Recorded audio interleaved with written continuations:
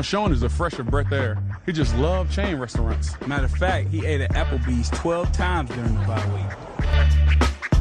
I love each and most of you guys. That really is still swollen, isn't it? It kind of looks like a football, actually. Thank you for that. The stitching, you got it. Thank you. Well, Hey, D, I like donuts, baby. Let's go. Stay focused. Work hard in school. You might not like school, but make sure you're working hard at school. The Bills are bomb. The Bills are bomb. It's your boy DM3, and you're listening to the Witty Not Funny Sports Podcast on the Built in Buffalo Podcast Network.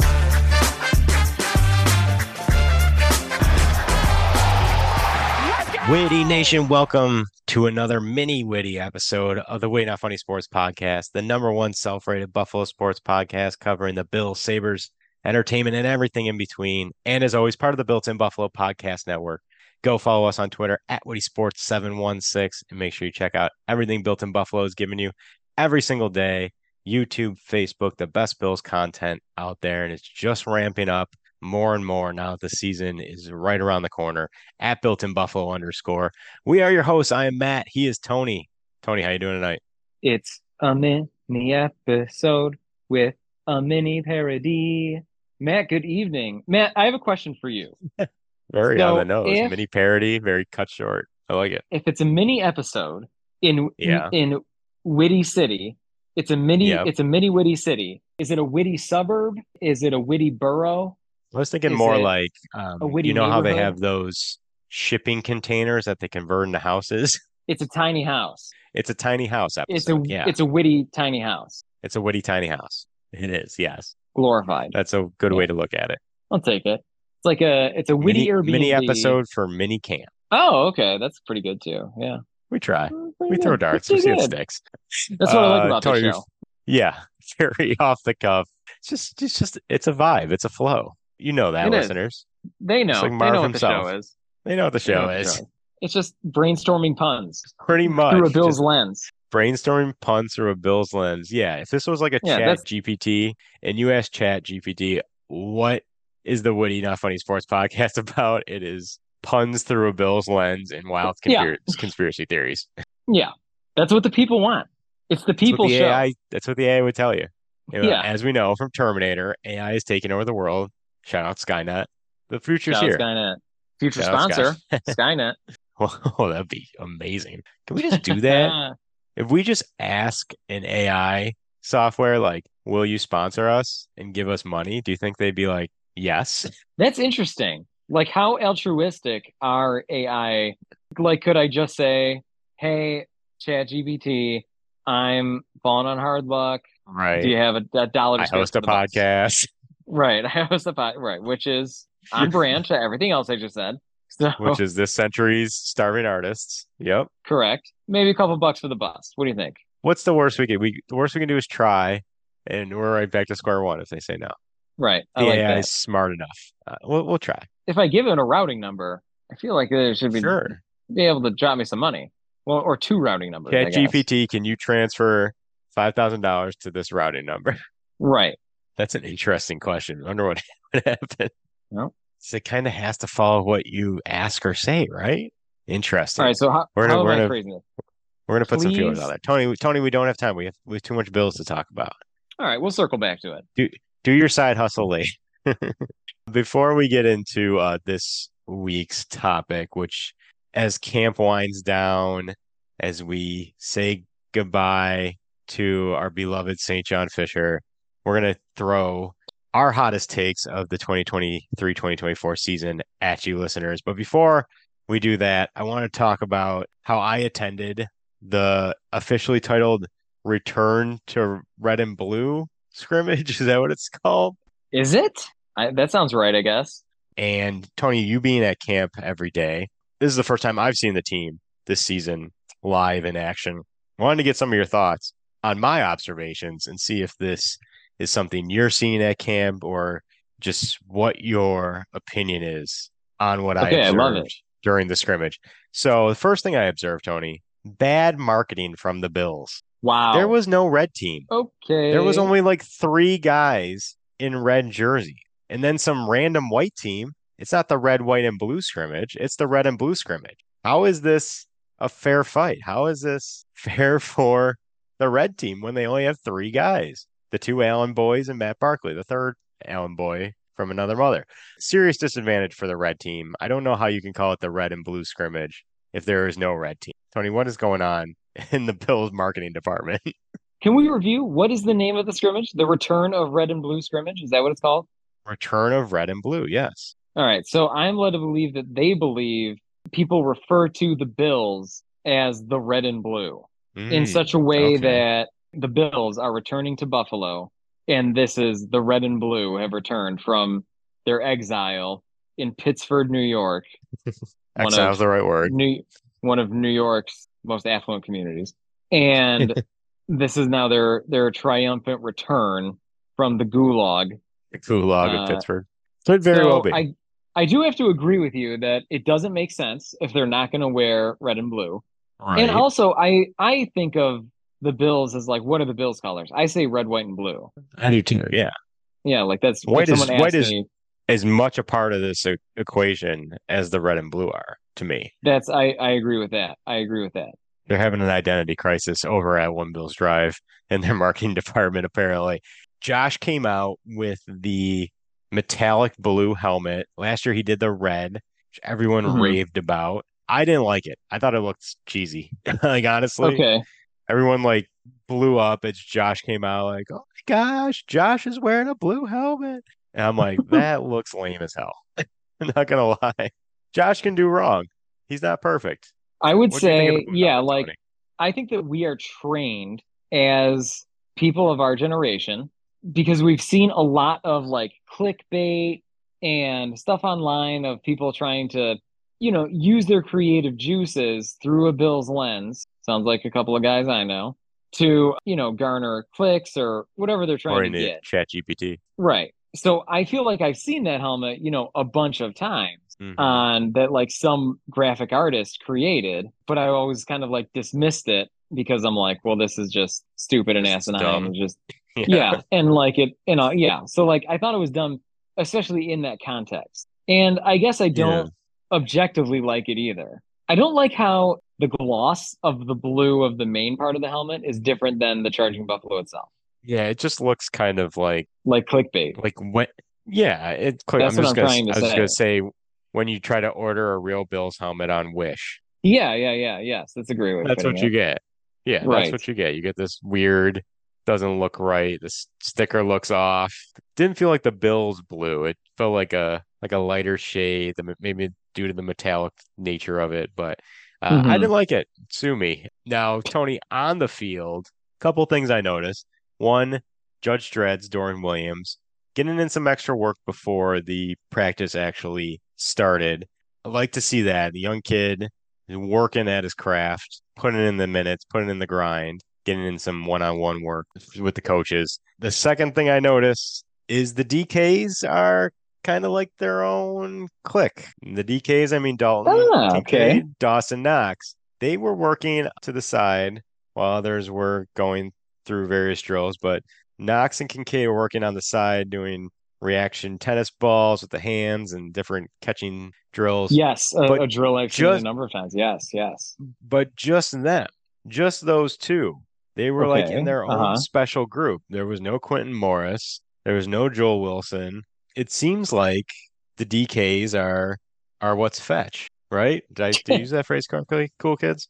Fetch is not going to happen no matter how much you try.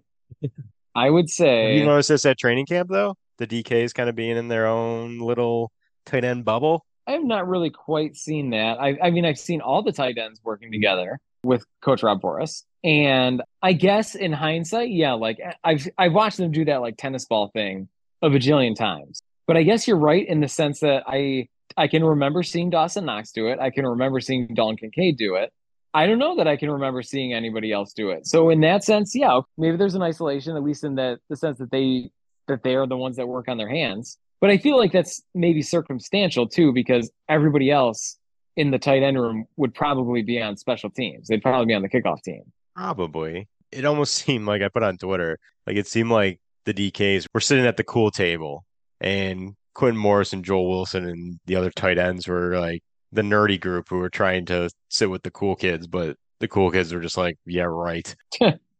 Go to the back corner where you belong. I hope That's it's what I not like noticed, but I hope it's not like that either. But the thing I wanted to mention, this is why it kind of stood out to me, is everything I've read is Quentin Morris is having a pretty good camp. He's going to be on this team, according to you, I that. think, in hashtag Tony to his camp. Yes, So why isn't Quentin Morris part of the DK clique?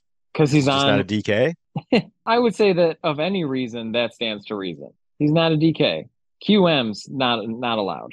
But no, I would say it's a combination of that he is dedicating his time onto special teams, or it seems like from what I've seen so far, and the reason that I've sort of been prompted towards saying, I can't imagine a world where Quentin Morris is not on this team, is because he is in sort of like a flex halfback, like overall offensive athlete, Reggie Gilliam kind of Right. spot. Like I've seen him line up in the backfield on multiple occasions. So that kind of makes me think, maybe he doesn't get invited to that. Or it's just a personal choice that the DKs are making, that they want their hand-eye coordination to be top notch or something. I Elite. don't know. Yeah. Yeah, Do you think Quentin Morris makes the team in the end? I really do. Yes. I do too. And it's crazy to me to think that because last year the tight end group was a huge concern because it was Dawson Knox and really nobody. Right. Like it was Quentin Morris, who was very unknown at the time. It was Reggie Hmm. Gilliam, who's this kind of hybrid fullback where they don't really use him in a tight end, but he can. He's the new Doran Dickerson. Let's just be real. Doran Wow. Dickerson really paved the way High for Reggie praise. Gilliam Doran when it comes walked to so Doran Reggie Dickey. Gilliam could run. Exactly. So Is that Reggie what you're Gilliam can saying? line up as a fullback, Right. being a tight end. But when Quentin Morris was in last year, it's like I could see some good qualities. I liked his route running, I liked his athleticism. So, and I think you mentioned it in an episode or two ago about how like once you're in, like Quentin Morris got on the roster last year, it's like your place is kind of set to a degree with the staff. So I do That's how think it Quentin feels. Morris makes the team too. And what was once a huge concern in terms of positional groups, tight end last year, now seems like a huge strength. And really, what could be the positional group to make or break this season is how these tight ends perform. Well, that's the way they've been talking, is about how important they would think Dalton Kincaid is going to be to the offense. And so that means that everyone who's behind Dalton Kincaid also needs to be important to the offense in one situation or another. So if they're thinking that there's going to be like a major set of base 12 packages here, then yeah, Quentin Morris is going to be quite important. Is he in on And every so special is, teams like first team? I mean, I don't know. That's kind of hard to keep up with what's going on over there on Oh, okay. special teams, but They're at the second field. Nobody goes to the second field at training camp. right.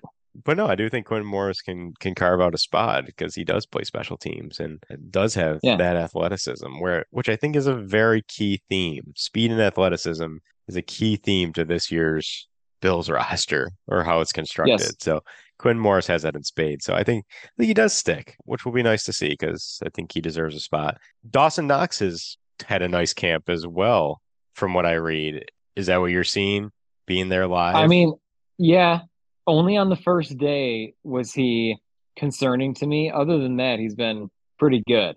Has he looked as good as Dalton Kincaid? No, but they're two different humans and two different types of athletes. If I'm looking for a more rough and tumble but super talented, like fundamentally really, really good, Dawson Knox has been fundamentally excellent. And he has shown up every time he's been called to show up, especially in the last 4 or 5 practices. Sometimes you're just like, where's this ball going? And it's just going to Dawson Knox doing exactly what I would predict he's supposed to be doing, and that is scoring a touchdown. But he's not doing it like flashily like Steph Diggs would be, with moves and Right. cuts and everything. He's just there doing it right.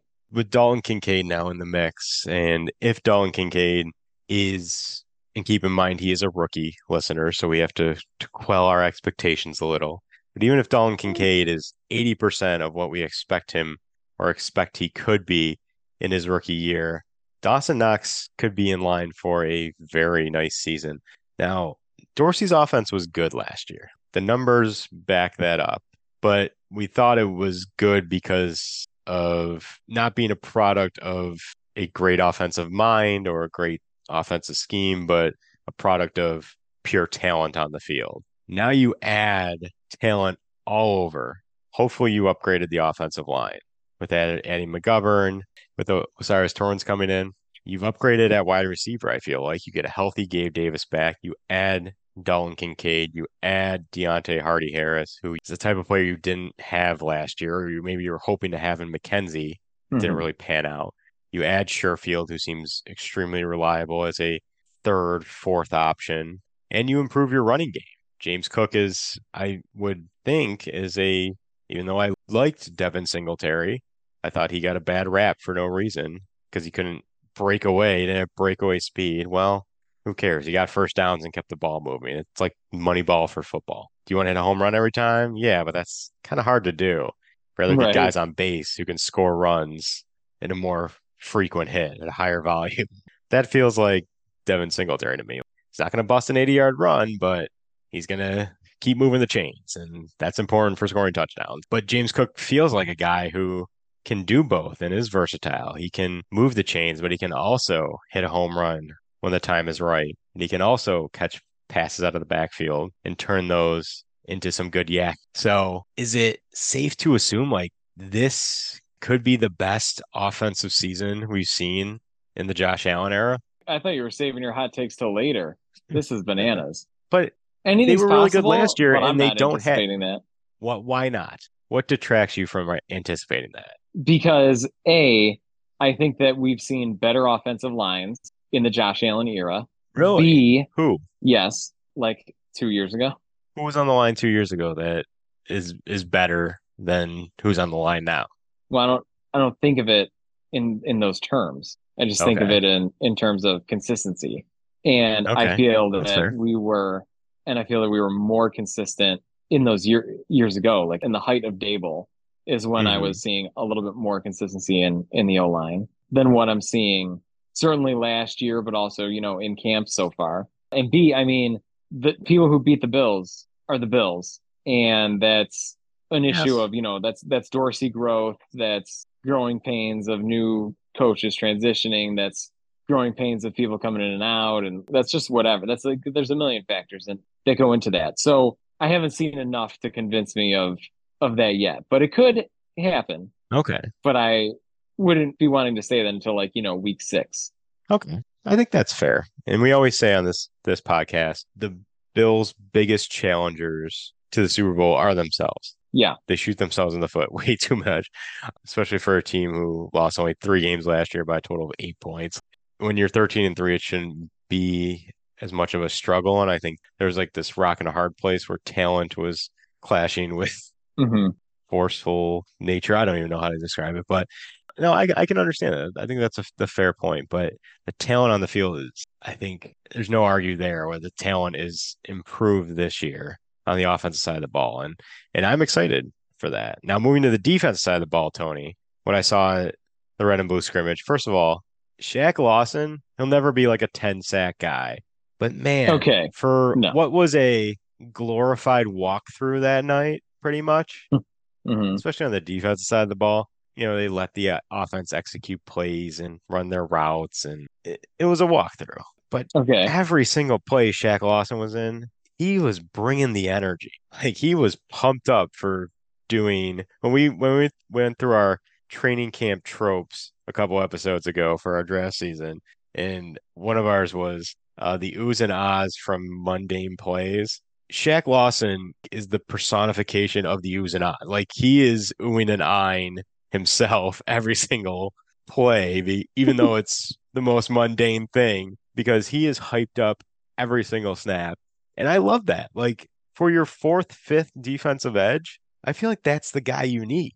I like what Shaq Lawson's bringing. I'm not going to write him off at all this year. I think he's on this team. And even if he's an insurance policy, that's a darn good insurance policy to have.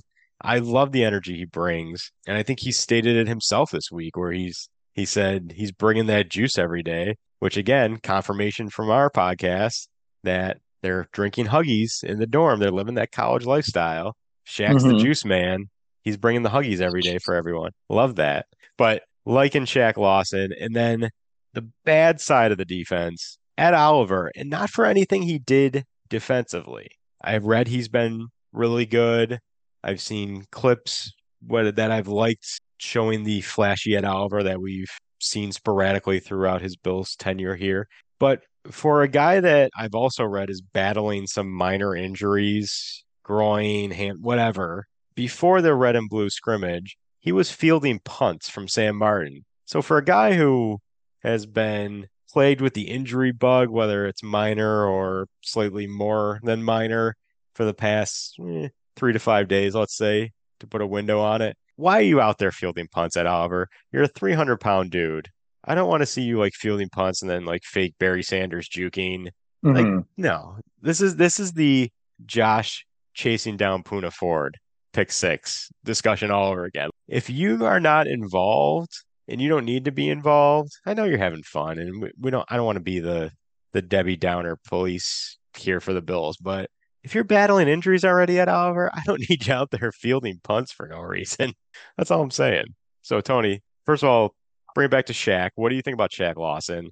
You liking his game? You seen good things from him in camp? And then at Oliver, why is he fielding punts? Give me your 2 cents. Yes, I will give you the mini version to go on theme. So Shaq Lawson, consistent, already in the club. Yeah, I've seen enough. I think he's on the team. I agree with you. Can't go wrong with Shaq. Also, more importantly with Shaq, what do we know about Shaq and Jordan Phillips? That's separated at birth. Yeah. What's like something, I'm trying to think of like an old show like that has like a pairing like that, like the Gruesome Twosome, but that's not what it would be. The Bash Brothers. Yeah, something like that. Yeah, like a Bash Brothers type. Yeah, you get it. Yeah. We'll put it. Yeah, we'll figure it out in a full episode. So, what do we know about them? It's that they love and always make the most of the atmosphere in that stadium. That's why they love Buffalo. That's why they talk up Buffalo, et cetera, et cetera. Like, that's the return of red and blue. The return of red and blue is basically the return of Shaq and Jordan getting all psyched up about being in the atmosphere that they are in. Right. So he's probably just like being super overzealous and like feeling the natural high of it all. And that's part of it. And that's okay. I respect that move. You know, it was at Albert too. He's feeling overzealous. He's feeling the crowd and the environment. Maybe. By the way, Yeah, Bills maybe. Mafia, like 30,000 for a scrimmage. Kudos to you. Ed Oliver, as Dawson Knox said earlier in this offseason, like it's always fun to do something that's not usually in your job description, like of your position. So I'm glad that Ed Oliver had that opportunity. But I am of the same mind as you of like, I would have rather have skipped it. Is it worth the risk? Probably not. This goes back to the conversation I remember having with you about some video that went around of like Josh chugging a beer. And I'm like, no beer, your body's a temple. You need to be the fortress that we know you are. Right. So yeah, I guess not into it, not worth the risk, but I also respect that everything is a balance of safety versus fun. I think there's some intrinsic mindset with these players of like, I do the same thing pretty much while playing this game. Right. If I'm a defensive edge, I'm rushing the passer 90% of the time. It's pretty repetitive in terms of what these players do. Even Josh, he goes under center in shotgun, takes the snap, reads the play, like throws the ball. Like it's a pretty repetitive sport from a positional standpoint. So I think there's some intrinsic mentality that these players have, especially during kind of a funner, more loose environment like the return of the red and blue scrimmage of like, I'm going to go field punts. I never get to do that. I want to go do that. Right. Or Josh Allen, I'm going to chase down this pick six because I rarely get to do that. Or I'm going to go play cornerback. Josh Allen, we've seen videos of him playing cornerback, defending passes. Whereas we're sitting here like, don't do any of this. There's a risk you could get hurt. Guys get hurt doing much less. Get serious injuries doing much less. You step the wrong way, doing something as simple as running, and you can tear an ACL. So just don't do that.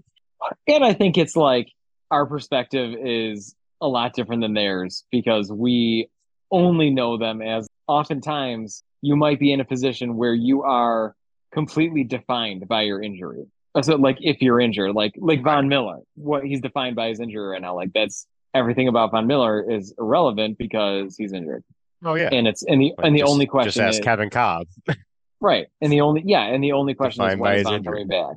Right. So because we don't see them always in the best terms of like, or in the most humane terms, kind of like take away the humanity a little bit as fans and players and athletes and etc. So it's easy for us to be scared thereby of, well, we don't want Josh to become one of those people, one of those injured players that then we're hindered by. We all Defined them. victimized. Yeah, we're all victimized by Josh's injury, even if he's injured for like a week. Right. God help us. I'm the victim there. Yes, that is right. Yes, exactly. We're all the victim if Josh gets hurt. The way this Yes. backup quarterback situation is playing out. Tony, those are my observations from the Red and Blue scrimmage. Like I said, pretty mundane experience on the field. And it was just the flashy stuff, like the offense scoring touchdowns and showing up for the kids. Yeah. I mean, Giving the that's what kids it's a bone about, for you know? once. Yeah, it's about the Yeah. kids. But good to see the Bills back, and like I said, Bills In Mafia red and blue. turning out in their red and blue for a scrimmage was quite a sight to see. So that's all my thoughts. Is glad to see them back. Nobody really stood out. Nobody really looked bad. There's a couple drop passes. The one thing that maybe was the most hurtful, really a punch to the gut for myself being there. Literally the first punt they practiced, Khalil Shakir muffed, Uh which wasn't great. It hurt me quite a bit. Like yeah. if I was a voodoo doll and someone was poking me right in the heart, that one stung a little. And it didn't seem like Shakir after that, and maybe this has transitioned over to St. John Fisher, saw a lot of punt return snaps post the muff punt. We saw L.A. Evans back there. I saw Isabella back there. It seems like Isabella is starting to make some waves a little in special teams, which I goes think back to so my too. hot take a couple episodes ago of like, I this is know. the Tavon Austin hype train. Like I see a path for Andy Isabella to make this team, and it's coming to fruition now. So I'll keep an eye on that one for the old Matt was right bank. Uh-huh. But again, just a mundane walkthrough, pretty much. But good to see the guys back on the field, even though there wasn't a lot of red.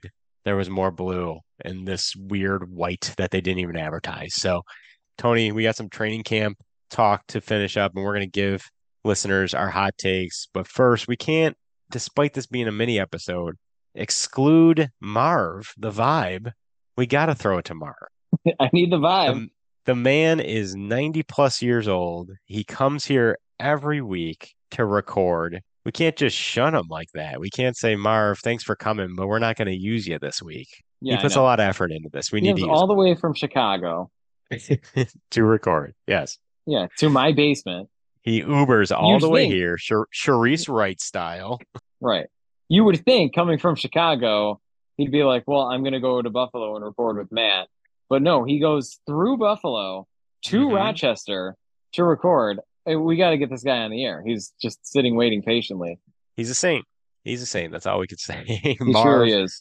He truly is. take it away. We'll be back with our hot takes after the break. Go, Bills fight, Bills go. Come on, let's win for Buffalo. And we are back. Tony, before we get into our hot takes, one story that did pop up this week in training camp as we say our goodbyes to St. John Fisher. A pretty notable skirmish. There's been a couple skirmishes. It seems to be centered a majority of the time around one player, and that one player is Kyer Elam. Earlier in the week, he got into a fight with Trent Sherfield.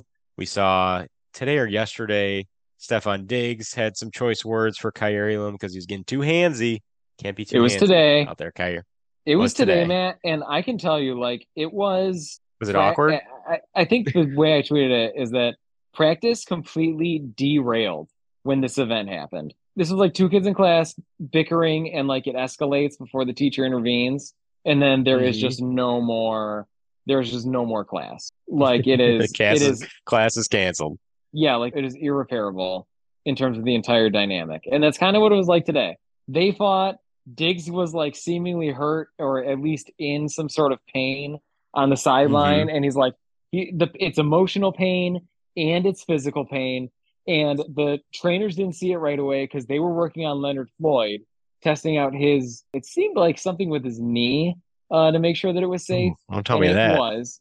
No, it, Okay. it was. I don't know, like every Good. test that they had him do, every way that they had push him, like he passed every test, and then it just seemed fine. So anyway, they were working on him, and then all of a sudden, Steph is just over there, and then like one person goes and sees Steph, and then they all like sprint over, and then they walk Steph over like across the field because he was on the defensive side of the field, and then all of a sudden, one rep happens in practice, and then Steph is all of a sudden like in the middle of the field, and he's making his way over to blue, and then I just see him like kind of like has his arms around the waist of Kyer Elam, who's on one knee. And I can't tell if it's an encouragement, like, hey, don't sweat it, like it happens to all of us, or if it's words of he's pissed. Yeah. And then I find out it's words of he's pissed because they're kind of like at each other now and they're jawing, and like other people are chiming on the sideline. And then all of a sudden, practice cannot continue in the middle of the field. And then Steph goes back over there. And then by the time Steph is back over on his sideline, they've done like one or two more reps, and then both sides are at each other. And it also took, like minutes between reps before everyone had their head on their shoulders and like had things taken care of. The Elam Diggs thing was a distraction. It was rough, and they deserve anything that they got because it was not how teammates act. Grow up, you two. That's what I'm saying. It's a beef. Trying to win a Super Bowl out here. You guys are hand slapping each other, playing hot hands. What do you think it is with Kyer Elam? Two incidences this week. Is it him trying to put his stake in the ground of this CB2 job is mine, and I'm going to make an impression? And maybe that means getting a little handsy. Maybe that means getting a little too aggressive. Or is it the flip side of maybe he's frustrated? Maybe he's frustrated as a first-round pick in year 2 that he's in this what seems like a never-ending battle for playing time with him, Dane Jackson, and Christian Ben for more power.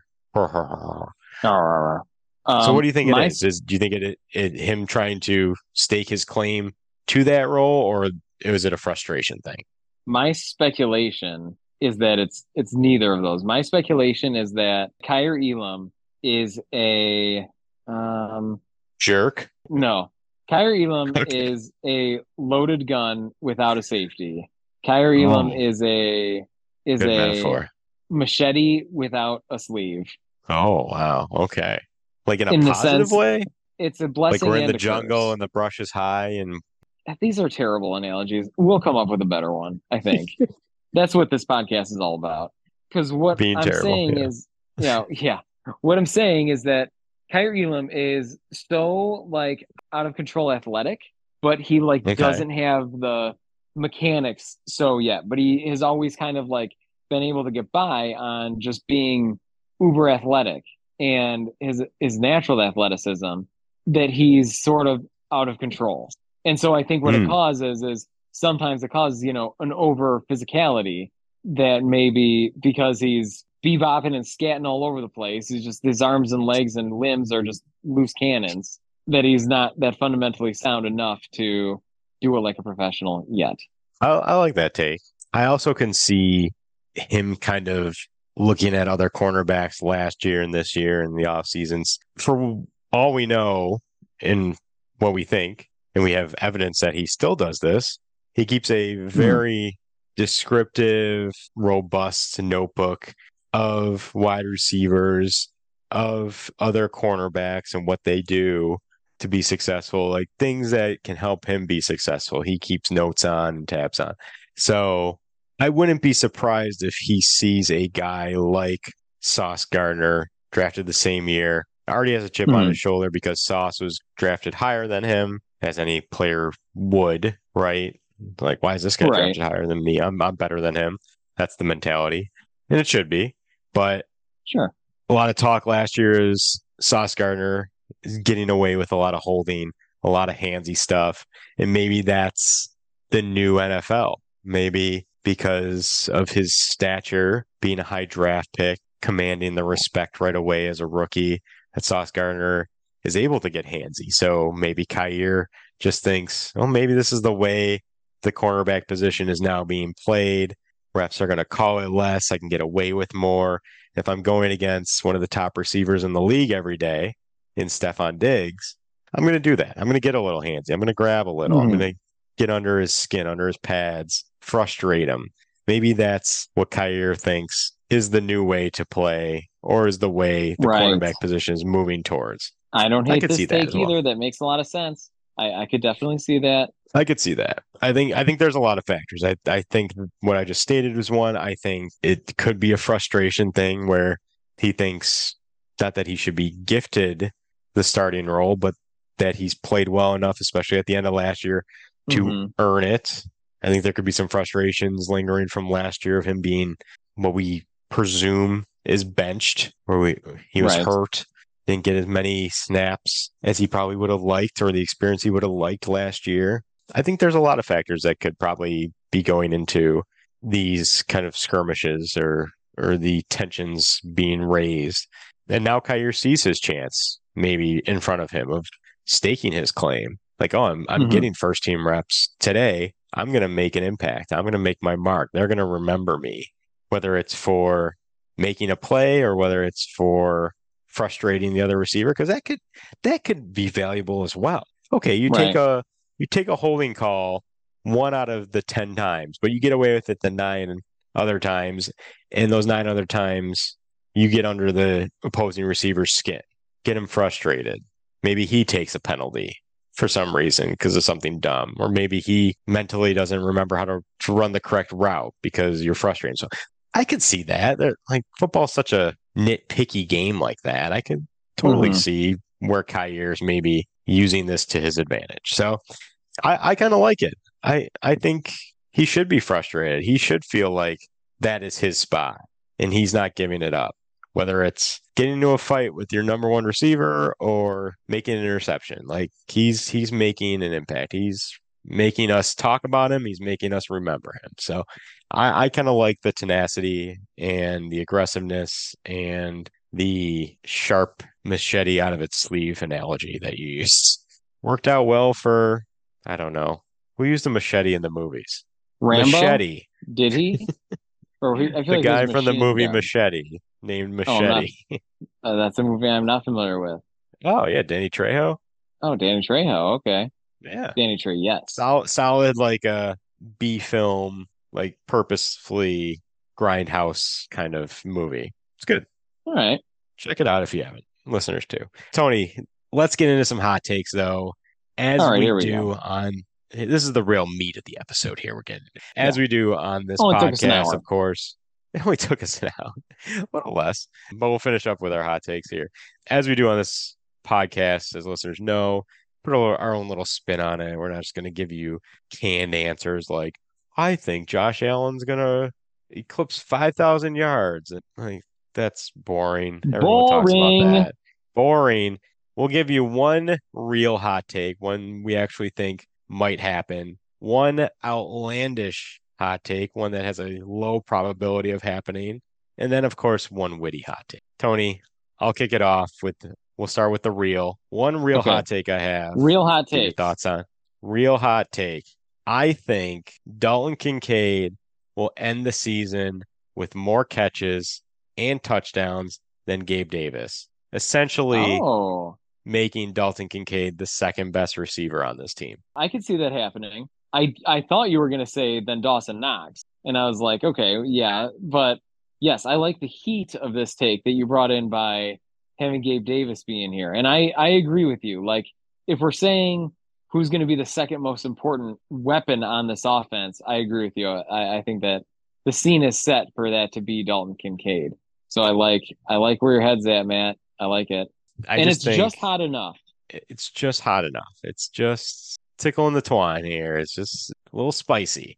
But everything we've seen from Dalton Kincaid, highlight reel plays, one-handed catches, that aside, it is very clear that he is going to be a huge part of this offense and a huge part of this offense right from the get-go, at least to me. I don't know what you're seeing live at camp, everything I read, and maybe it's just the hype train moving a little too fast from the media team in the editorials from what I read, but I'm buying it. He looks super smooth when I watched him in the scrimmage. Just he looks the part. He looks like he is ready to go right away. And history is not on his side. We know that. Very rarely do tight end rookies come in and make a very significant impact on an offense in their first year. But I think Dalton Kincaid has the tools and has the attitude. Yes, there's going to be a learning curve, and yes, there's going to be bumps in the road, but he looks ready. He looks the part, and I think he has the right mentality of like, I'm not just a rookie. I'm going to make an impact on this team, and I'm going to make it right away. I would say that's fair. And of course, that's what I'm seeing. I mean, Dalton Kincaid is for real. And I like what you said about how there's not a good track record of rookie tight ends, but we're over here, challenging math itself. And we know that Buck with the when it trends. comes to the Bills, math has been wrong before. So Josh Allen I math. look, Yeah. yes, exactly. So I look forward to I look forward to whatever Dalton Kincaid is gonna bring to the table because he's an exciting player and I'm excited about it. And if they do it right, then yeah, he's probably gonna end up as a major focal point of this offense and maybe eclipse whatever Gabe Davis brings to the table. And also, Yeah, I Gabe can Davis tell. is probably going to end up with more wear and tear on his body because we're talking about a starting wide receiver versus a backup tight end. Very true. Very true. Good, So, great point. And mhm. that's not, and this isn't to say like I'm down on Gabe Davis. From everything I read, he looks healthy. He looks good in camp. I think Gabe Davis is going to be an important part of this offense as well. I just Mhm. think like you get this new shiny toy, you want to play with it right away. Yeah, Dalton that's what I Kincaid's think that new too. And shiny toy. we'll see that on Friday in the game. Yes. And Uh, but I would also say, every weapon is having a great camp. Every starting weapon is having a great camp. Like all the most hyped players are all the starting weapons. So within that, I think that that's also part of the Dalton Kincaid effect. Like this is a little bit of a push to everybody else because they know that, obviously it's a push to Dawson Knox, but what have we been seeing? We've been seeing Dawson Knox have an amazing camp, but it's a push to every offensive weapon who's going to be out there not vying for reps and for targets. I'm ready for the Dalton Kincaid experience to take full effect here. So excited to see him in the preseason. Excited to see him when the actual games start, week 1 against the Jets here, in just under a month by the time you listen to this episode. So right around the corner. Tony, your real hot take for the 2023-2024 season. Well, my real hot take is a little bit of a contrast to yours. Okay. Yours was very exciting and positive and cheery, and we're all excited about DK. Okay. Mine is not that. Cheery or positive? Mine is negative and dreary. Of Uh, course. my prediction, my hot take is that this season we will see for the first time Josh Allen miss a start and Oh, okay. miss This multiple. goes hand in hand with my one outlandish take. So Oh, interesting. let's Okay. let's talk about this. My one outlandish take was Kyle Allen or Matt Barkley, one of the backups, will help the Bills win a game this season that has an impact on the playoffs. So this kind of goes hand in hand. So let's talk about this. Oh, interesting. Okay, yes, let's do it. It starts with the offensive line and their failure, and now the scene is set Yeah. Yeah, we're for. very worried about them. Yeah, we're very worried, and so now the scene is set for what I would say, I have concerns about of the long-term availability of our own Josh Allen. And so I mean, it's bound to happen eventually, and I feel like we've been on borrowed time the whole time anyway. So That's a good way to I think put the it. I season, feel the I think the exact season same is way. finally going to happen. Yeah, it feels like we've been on borrowed time. Even last year when he injured his elbow, he didn't miss any time. Like Right, right. it felt like He that was just the played time he should shitty. have missed time. He Yeah. just played shitty through it. But that's the thing, like shitty Josh Allen is still probably better, or I'd take a million times out of a million over like a healthy Kyle Over Allen at this point. a healthy Case Keenum. Yeah. You know, I was thinking about that too because we're recording this Thursday night. The NFL preseason officially kicked off. We had the Hall of Fame game last week, which, is kind of a no-nothing game, but preseason officially kicked off tonight with the Texans and the Patriots. And Case Keenum is the Texans' third string quarterback since they drafted CJ Stroud. They still have Davis Mm, Mills. So I'm kind of thinking like when we talk about the backup quarterback situation, like nobody really looks that good. Kyle Allen's been disappointing, and not that a backup quarterback should be exciting or you should think like, wow, he's a really good backup quarterback. Because guess what? 98% of the backup quarterbacks in this league are kind of just Kyle Allen's. They're not very good. Right. If your starter goes down, your playoff chances dwindle drastically. But I'm thinking like, oh, since the Texans drafted CJ Stroud, and maybe if the Kyle Allen or Matt Barkley thing they're not totally comfortable with going into the season, like Case Keenum's gonna be cut, right? Like they're not gonna keep him around as a third stringer. Yeah, that's a good point. Like, is Case You Keenum could just get him the back. kind of player? Yeah, is Case Keenum the kind of player you want on a practice squad? I don't think so. Like, I think No, he's too. I think he's too valuable for that. right. Someone's gonna poach him. Like he's better than Yeah. Like Barkley's the perfect practice squad guy because he's not good enough where somebody feels the need to Right. poach him from you. Like Case Keenum, I think is good enough to be poached. Yes, I think so too. That's what I'm saying. And there's no way the Texans keep if Stroud's their starter and Davis Mills is their backup. There's no way they keep three on the roster. Well, Maybe they do. I don't I know. was gonna say I have a bonus hot take to add into this, and that is that I think that they do. Interesting. And I think that part of I'd the be value surprised. of doing that, of ensuring that, is having the veteran presence in the quarterback room with two young quarterbacks. I think you need it, so I think they do it. guess. Yeah, I guess. I mean, for a team that isn't really gonna do anything this year, I mean, their window, they're still 2, 3 years away. Like, is there really Mhm. a point to keep a veteran QB in the QB? I don't know. Or to keep him on the roster even and take up a roster spot? Possibly, but I was just it was in the back of my head of like, Case Keenum's their third string and they cut Case Keenum. Like, we could just get him back. Like, that wouldn't be hard. Right, right. And I would So, be in favor. yeah, I think we all would, based on what I read and I'm sure what you see at camp.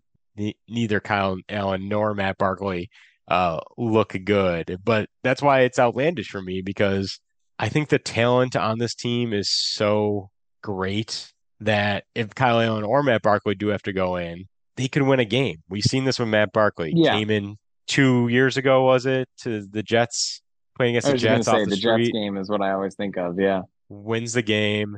Week 17 against Miami, last game of the regular season against Miami, comes in and Miami's fighting for a playoff spot, just destroys that team. Like the talent around these guys, despite them not being great quarterbacks, is so great that I think if called upon, they could somehow win a game. And that game could have an impact on either our playoffs or our seeding in the playoffs. If we're like, I just feel like that if we combine our two thoughts here, like Josh Allen, yeah, a lot of wear and tear. You're exactly right. And I agree with you 100%. Feels like we're on borrowed time. And we pray to God, we knock on wood that there's nothing major happens to Josh Allen. right.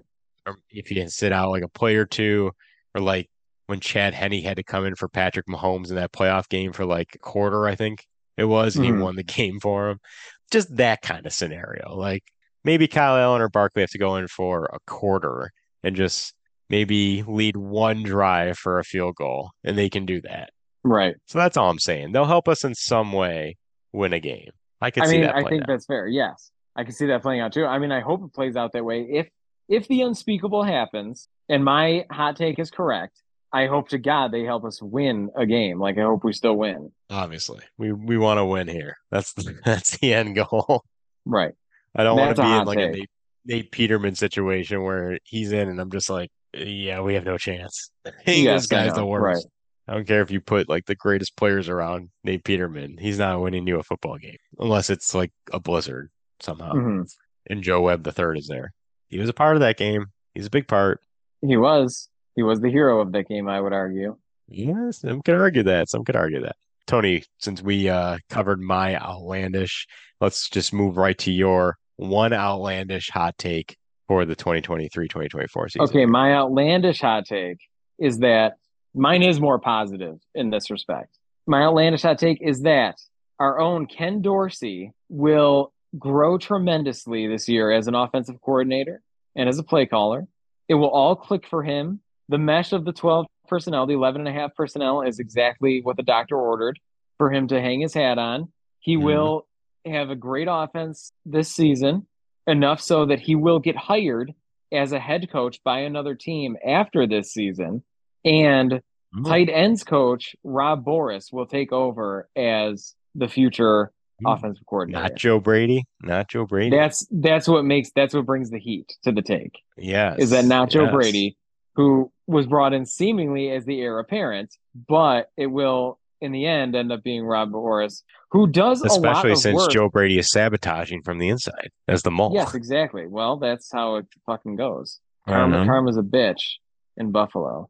Talk to me more about Rob Boris. What are your thoughts? Well, I think he's good. I always like his energy when I watch him coach at camp. It seems to me like the way practice is set up, and maybe you saw this in the return of blue and white and red scrimmage, is that there's like a period in the middle of camp it's like the offense working very, very slow against no defense, but against there is a defensive line made up of backup offensive linemen. And basically it Mhm. seems like they're doing a lot of standing around. But I think that what's happening is like they're installing new plays. And they'll be like, these are 3 new plays that we're installing.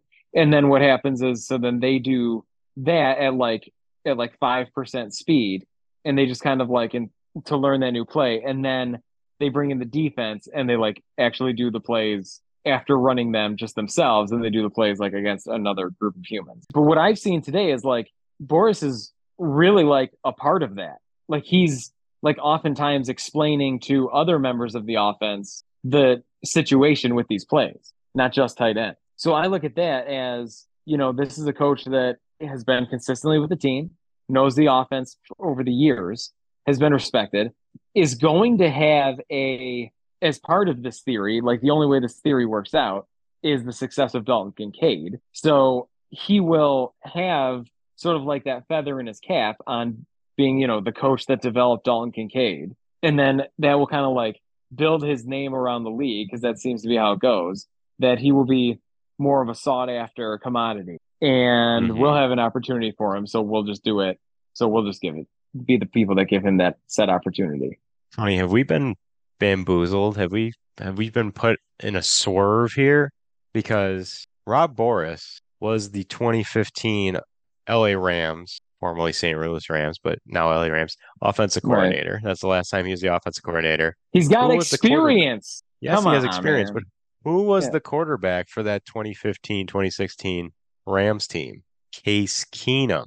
Oh my gosh. Is Joe Brady not the one sabotaging? Is Rob Boris the one sabotaging from the inside? Have we been bamboozled here? I mean, our witty jokes about coaches sabotaging from the inside. Yes, I would say a new theory has emerged. The cream has risen to the top. I would say so.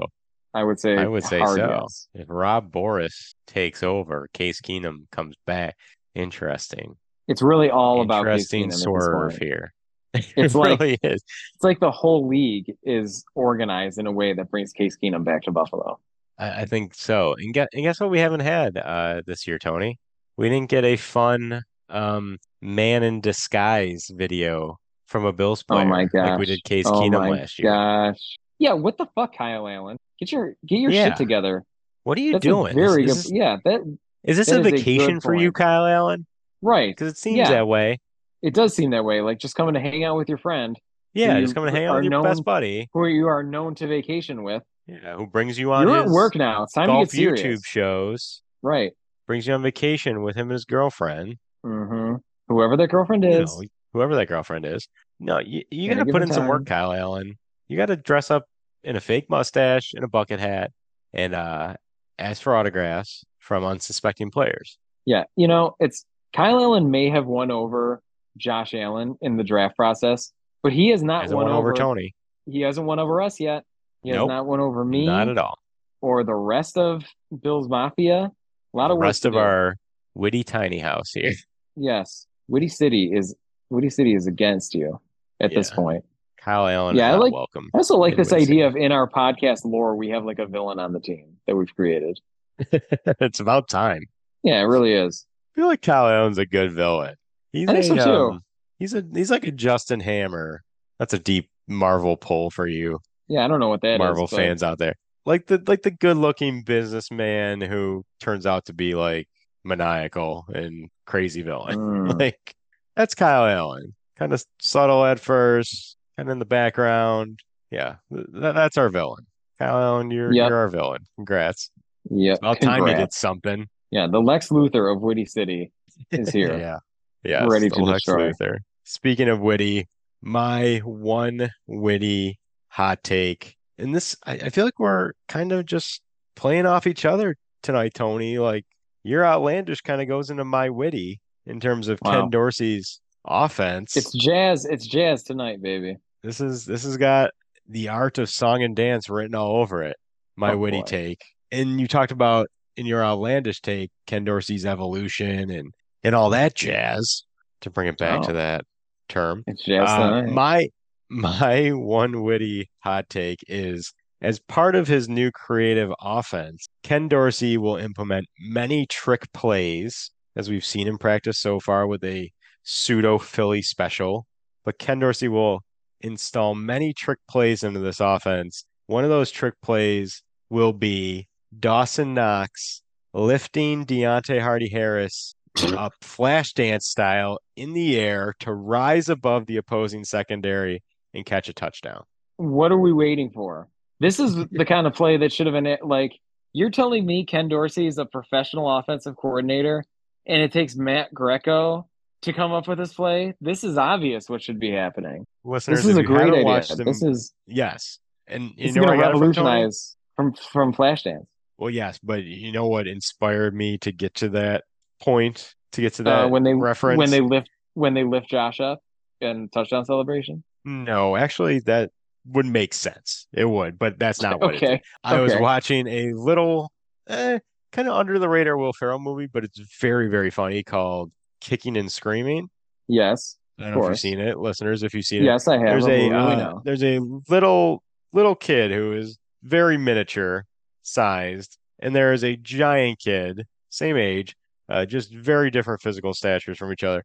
And at one point during their game, the giant kid picks up the little kid, puts him on his shoulders, and heads the ball in for a goal.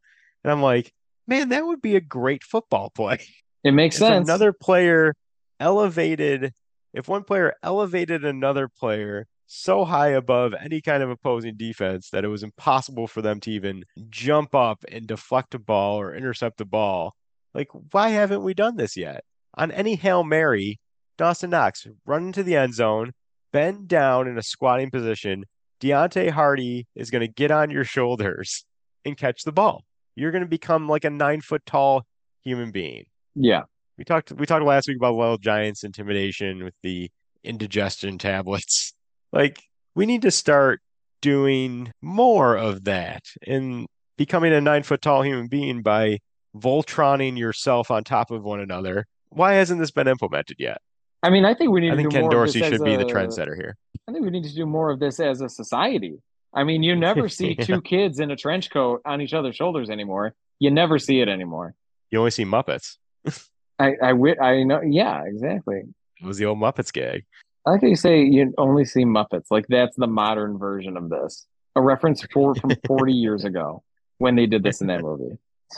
Still plays. Still plays. So yeah, I know it does. Yeah. So who am I to criticize? I guess. A couple more of my outlandish ones. I'll just throw them at you because I think you'll enjoy them. We don't have to comment on them any further, but I had two more. Jordan Poyer's wife will lead an insurrection of the Bills Wags when a new Wag president in Haley Steinfeld is brought into the group. So am I led to believe that you think that with Brittany out as Queen Bee, you think that Rachel Bush is the new Queen Bee? That's what you think is happening? No, I'm not saying that at all. Okay. I'm thinking I Rachel can't Bush, disprove it. just as it parallels the political world we live in currently, or in the past in this case, Rachel Bush thinks she should be the queen bee just by seniority, I guess, By in entitlement. this case, Oh, okay. Uh-huh. by entitlement and entitlement, and will lead an insurrection of the Bills Wags when the new rightful Wag queen, Haley Steinfeld, is brought into the group officially. I That's what I'm think that saying. this I don't think Rachel Bush just thinks she should be the queen right, because she's entitled to it. right.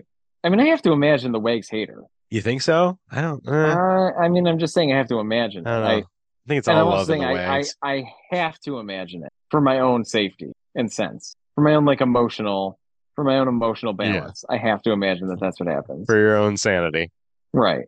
Yes. So that was my one other outlandish one, and then my third one was Puna Ford reveals he is living a Men in Black like situation where a little alien is living inside of him, What? controlling his Oh, movements at all okay, times. okay, okay. That's pretty Because outlandish. You're really going for the outlandish one on that one. I'm really going for the outlandish. I'm just trying to put some things recently discovered together here.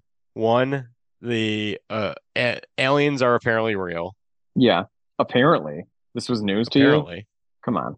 I still don't believe it, but anyway, Oh my gosh. the government seems to believe it now. Aliens are real, and Puna Ford is an anomaly of a sized human being. Like he's like 5'7", 310 pounds. Yeah, I don't think humans are supposed to be built like that, so it makes sense that he's like an alien in some way. I'm just trying to connect the dots here on connect the dots. on Okay, some recent discoveries. right. So the dots you're connecting is that aliens are real. There's more life forms in the universe than on Earth. Right. Thus, the dot you connect next is that, well, he's too heavy to be that short. In Thus, short, yeah, must be one of those aliens. It must be yes. from another planet. To assimilate with the lifestyle of the real humans, he has taken on the skin of Puna Ford. Yeah. Yes, Yeah, I mean, that adds up. It all makes sense it to me. adds up. All right, those are my other outlandish ones. Tony, or witty ones. Tony, what is your one witty one as we wrap up the episode here? My outlandish hot take. I hope this isn't too predictable, but or I should say my witty hot take. I hope it's not too predictable. But I know that in light of other recent events, we know the growing tension between the likes of Kyer Elam and Steph Diggs. Mm-hmm. And this is when we've seen Kyer Elam be an agitator before. There's only one. Is that my take is that this will be settled within the year, and it will be settled in the only way that our potential victim knows how to settle things, and that is with the arbitrator, Steve Harvey himself. We're going to see Judge the Steve Elams Harvey. versus the Diggs. The Elam family versus the Diggs family. We'll have it out on the Family Feud, and that is the way that we will decide this tension. I love the idea that Stefan Diggs is only getting into these skirmishes as a way to propel himself back onto Family. Like his goal in life is to try to get back onto Family Feud, and everything he does attributes to that goal. Yeah, everything is working your way back to the feud. Right. And he had a bad performance last time, so like he's got a chip on his shoulder about it. Right. So, I'm gonna have a skirmish with a teammate. The only reason I'm doing this, it's not real. I don't dislike Kyrie Elam. Like we're buddies, we're teammates. The only reason we're acting this way is to get on the Family Feud. I get like on the this. feud. Yeah. Their families are ready. They're in cahoots. It's all just to get the Elams and the Diggses on the feud. Back on the feud. It would be a great battle too, because it would be Kyer, Abram, Matt, his uncle, his father. Like you can bring those guys, Steph and Trayvon. And, yeah, we know like the families. Diggs family. Yeah, like I mean, I'm just saying it wouldn't be like Kyer and Steph and then 4 random people on each side. It's like Uncle Dave or right. somebody random. No. It would actually be known people. So this could work out really well. Could and will. Could and will. This all gets settled. I actually love this idea. I love the idea, especially because we know like Stefan Diggs is kind of, for lack of a better term, a character. I feel like he does things just to kind of play into a narrative. I think it all started I would say that, yes. The locker room video from his Minnesota Vikings days of all the players naming him as to who they wouldn't let date their sister. Right. I think Stefan saw that go viral and is like, oh, I can play this. Like, I'm just going to be this character. I'm going to lean into it. All this stuff I do, going to bar mitzvahs randomly, like just is all to play into this character, being on Family Feud as much as possible, all to lean into this character. I could totally see all this just being kind of an act, for lack of a better term. It's a ruse that we all benefit from. I'm here for it. I will support it. I will support the ruse. Yeah. I think this is I don't even say this is a witty take. I think this could actually have like some legs. I mean, as we're talking it out, it's adding up. It is adding up as we're talking it out. As many things do. Like, I feel like that's another crux of this podcast is like we throw things out there and then kind of walk it back where we get to a point of like, oh yeah, like that's not so outlandish. This could actually be true. Like Gabe Davis does need glasses. Right. Yeah, it's outlandish from the jump, but when we talk it out and we start connecting some things, not so crazy. Not so crazy. I mean, that's what we're here for. That's what we're here for. If we were trying to be funny, no, then that would be one thing. But we're not. We're not the right platform. Yes, exactly. We truly are here. We're here to be witty, and a lot of that is cleverness. And when you got two clever guys, you're gonna figure some things out. Two wild and clever guys. That's what they say. It's us. Tony, what do you say we wrap up the episode? Why not? Why not? Let's clever our way out of this episode here. Thank you to our sponsor, Traveling Growler, www.travelinggrowler.com. Quality koozies starting at just $5. Shop local, support local, www.travelinggrowler.com. Podcast store, teespring.com. Search Witty Not Funny, all one word, or go to the Googly, search Witty Not Funny, Teespring. It's the first search result. Check out the podcast store. Support the pod today. T-shirts, hoodies, crew necks. Temperatures starting to dwindle down a little bit. We're at the end of summer. Fall is right around the corner. Got some hoodies, got some crew neck sweatshirts. You can cop. That's what the kids say. Cop that at our podcast store. Check it out. Support the podcast today. Where you can find the podcast, you can find the podcast anywhere you find podcasts or listen to for free.